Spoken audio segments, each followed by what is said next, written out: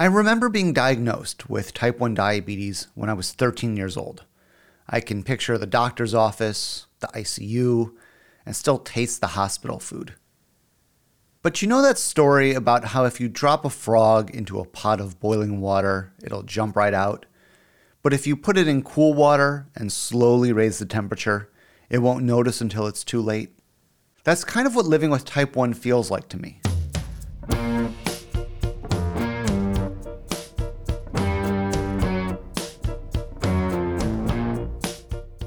Sure, there are a lot of changes that first day, all seemingly revolving around needles of various sizes.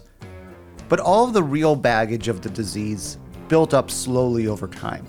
And I didn't notice how much there was for myself until I saw the changes happening to my Aunt Laura, one after another.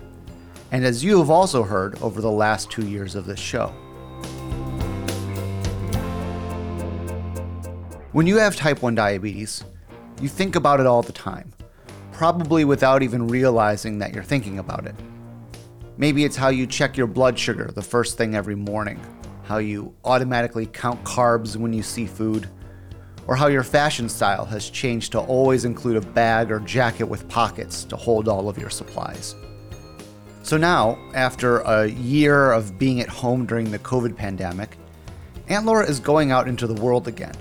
And we're seeing all of the changes from her second year with diabetes hitting her all at once.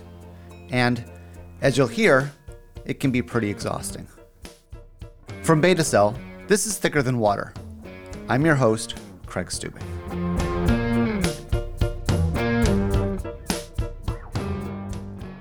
Last time we talked, you hadn't been going out and doing things, right? Right. But you got both vaccine shots. How did it feel to get them finally?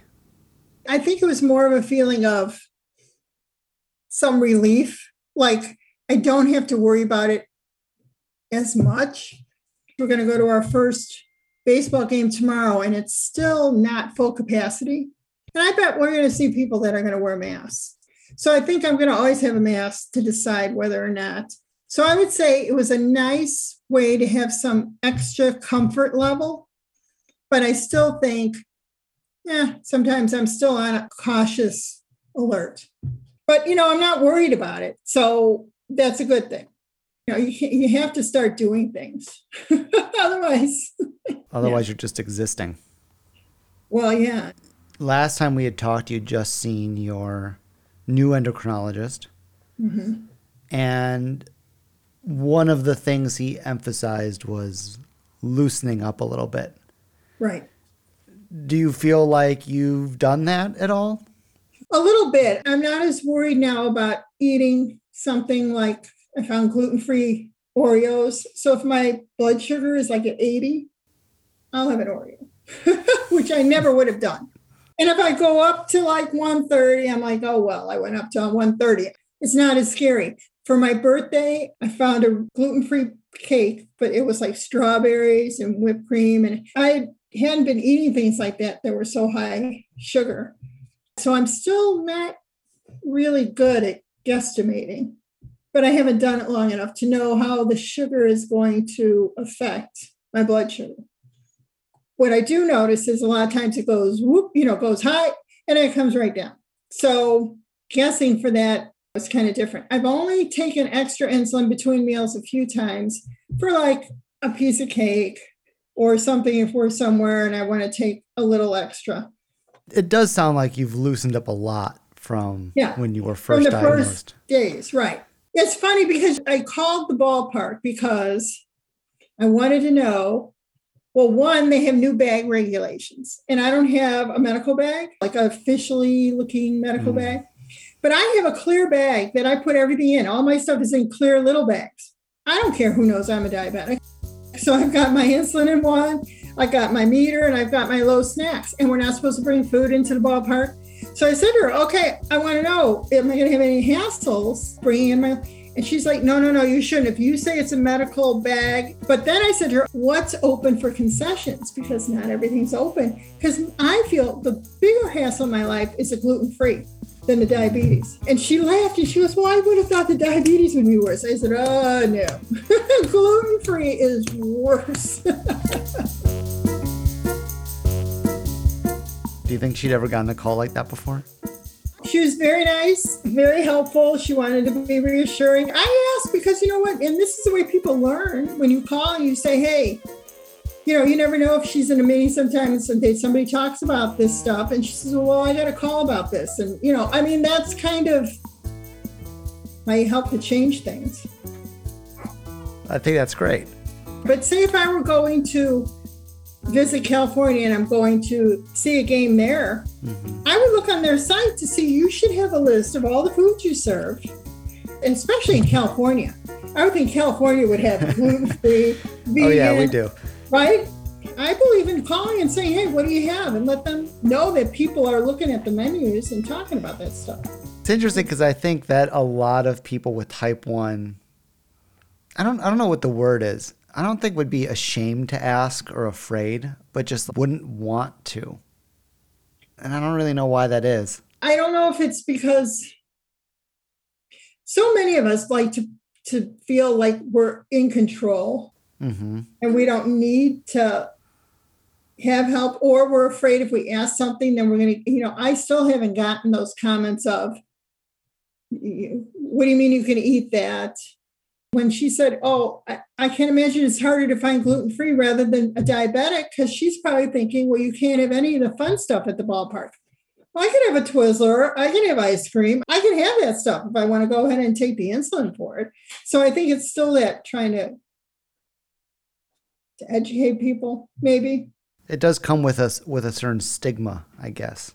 I also write people. They're not too happy when I write them. When, like, if they're doing a gluten-free Instagram people, you know, they have a book, and I'll say, how come you don't have any nutritional informational facts? And they're like, well, you know, I'm not going to, I said, are you going to have that in your next cookbook? No. I'm like, well, why not? I mean, I don't expect it to be like exact. Okay. I understand it's a pain, but all it takes is a person sitting at a computer, plugging in the recipe.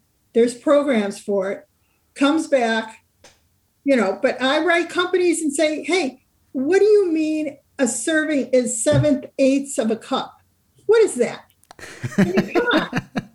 Right? Yeah. That's ridiculous. I'm like, that's not, or you look at it and it just says serves 4. That isn't a measurement. And I think that's hard for diabetics, especially if it's a food you've never had before. And especially gluten-free, because I feel like it's a little different because it's rice. It's so much rice. And it's processed so differently than wheat. So, yeah, I'll write a note saying, hey, sometimes I do. Like Trader Joe's gluten-free always shows, when she shows a new product, I think it's she, the nutrition label. So I wrote her and said, thank you so much for showing the nutrition label, because then I look at it and I say, oh, that's a product I would consider buying. So it's just wanting information. What was interesting about you being diagnosed is that you had the experience of being a registered dietitian. So you understood nutrition, how to read a food label, what a carb was. Right. But do you think your experience living with diabetes has impacted the way you interact with those nutrition labels? They say you don't understand about having kids until you have kids, or you don't understand about being married till you get married. I mean, and it's the same thing. Even before you were diagnosed, I was counseling people. I mean, I knew it was this huge life change, and it's hard to change. When you've been drinking soda your whole life, or you've been eating cookies every day of your life, I mean, it's a huge thing. But I think being a dietitian now, it kind of made me look even further about where we missed the boat about trying to help people or counsel people. Like maybe the nutrition labels should be a huge amount of time when you're counseling a diabetic. Like, this is what you have to look for. You have to look for the serving size. And when you have the serving size, you have to look. And it gets confusing too, because even I get confused sometimes. Pasta will just tell you so many ounces. Okay, dry or cooked? I don't know. If you don't know anything, that could be very intimidating. Yeah. And is it 8 ounces in a cup?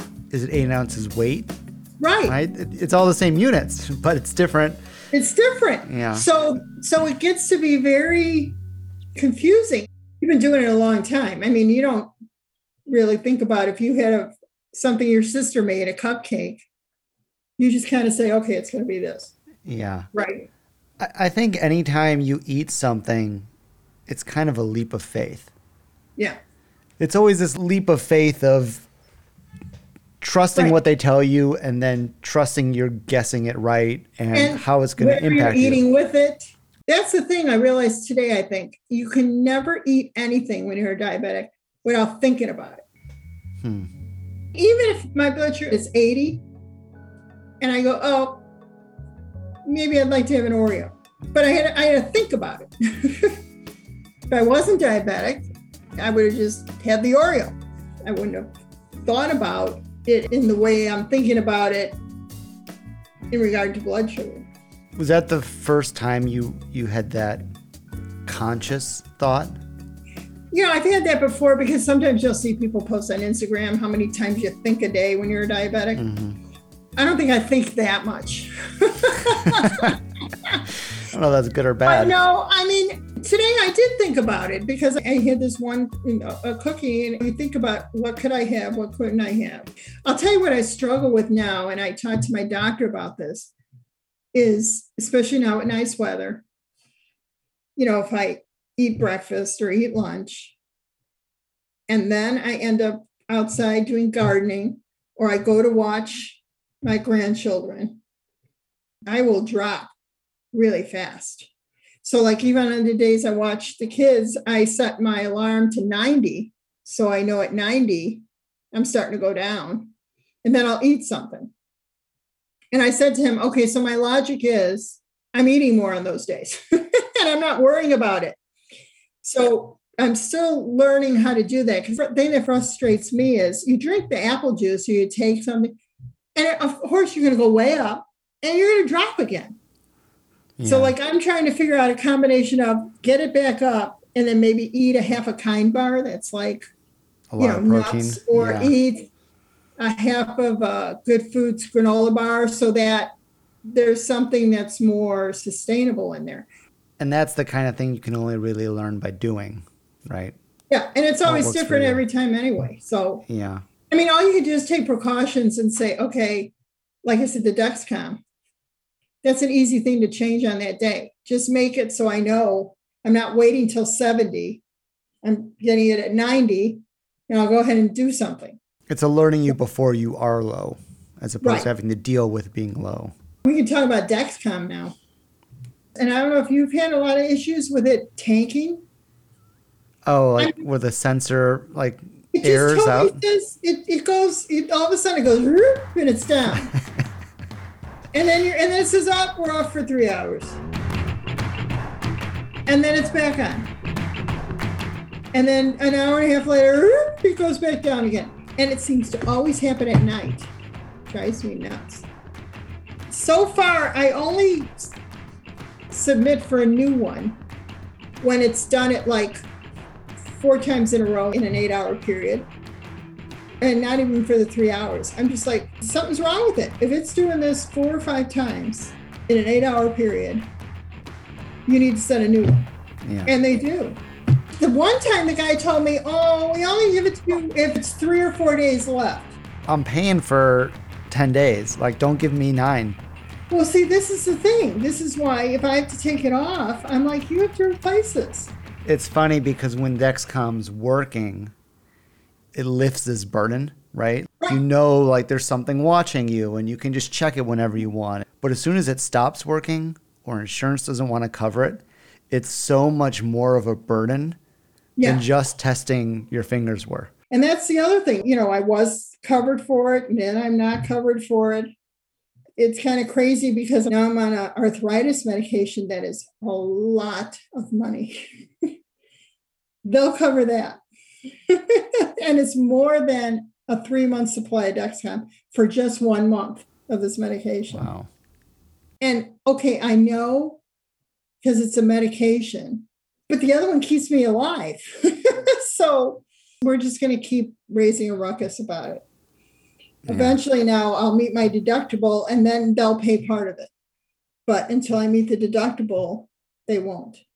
I love on the claim where it says, here's some tips on how to make this bill lower next time. I'm like, it'll be lower if you covered it. And you're making me go to this company.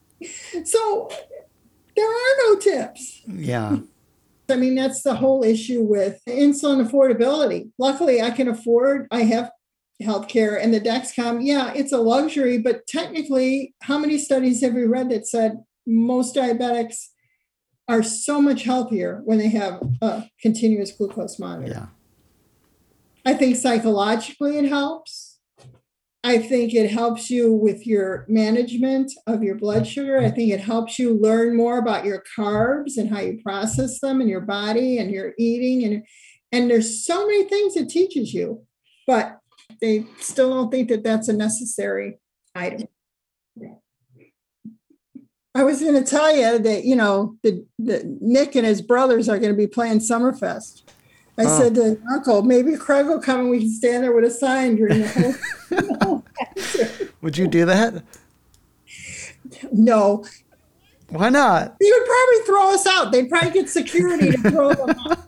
And none of his fans would have any clue why we were doing it. It would be a good podcast episode, though. It would be a good podcast episode.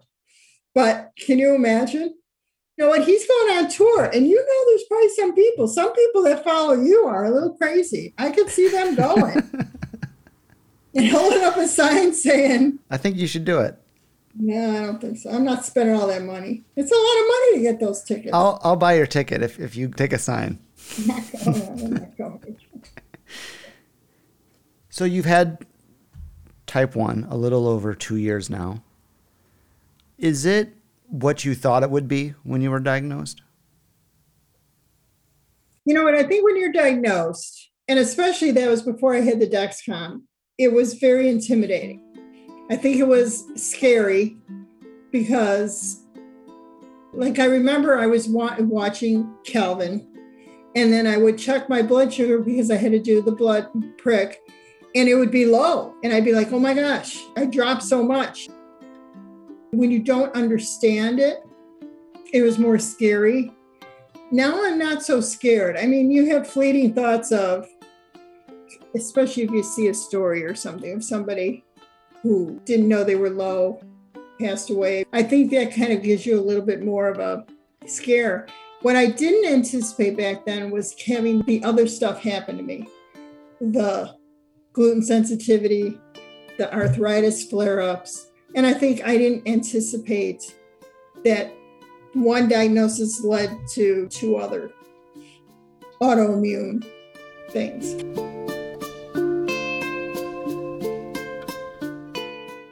I'm not depressed.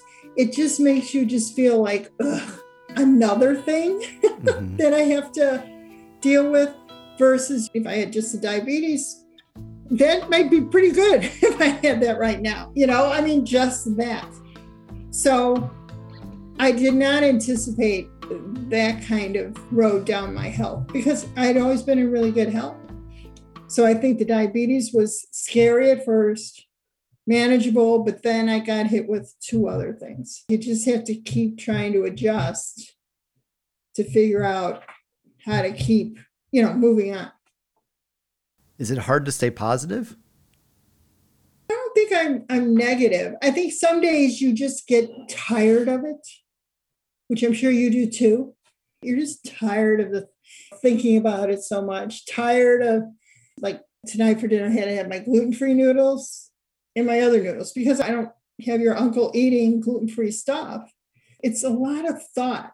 It's a lot when you're older to change versus when you're younger and you could kind of have more energy. So I think it's kind of a little different for me to be dealing with stuff at this point in my life.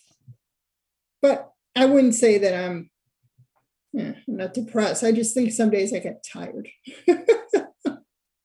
Is there anything you do or you found that helps with that tiredness? Yeah, I try to do things I like to do. So, like, I'm still doing my stitching embroidery. I'll still bake. It was good that my husband worked out of the house all this time because there was activity coming and going for the pandemic. And then now I have like my family, your mother. I talk to you and my grandkids. It's a good life. I'm okay with it. I still think there's something else I want to do, but I still don't figure out what it is. Yeah. Maybe some form of advocacy. Maybe your advocacy thing could be going to Summerfest with a sign for Nick Jonas. Damn it. I don't need all these teenagers attacking me for young. There are going to be a lot of diabetic kids there. You think? Well, they all write in and say, you helped my child. He has your poster in the wall. And right? Yeah. Well, you can be there to show them the truth.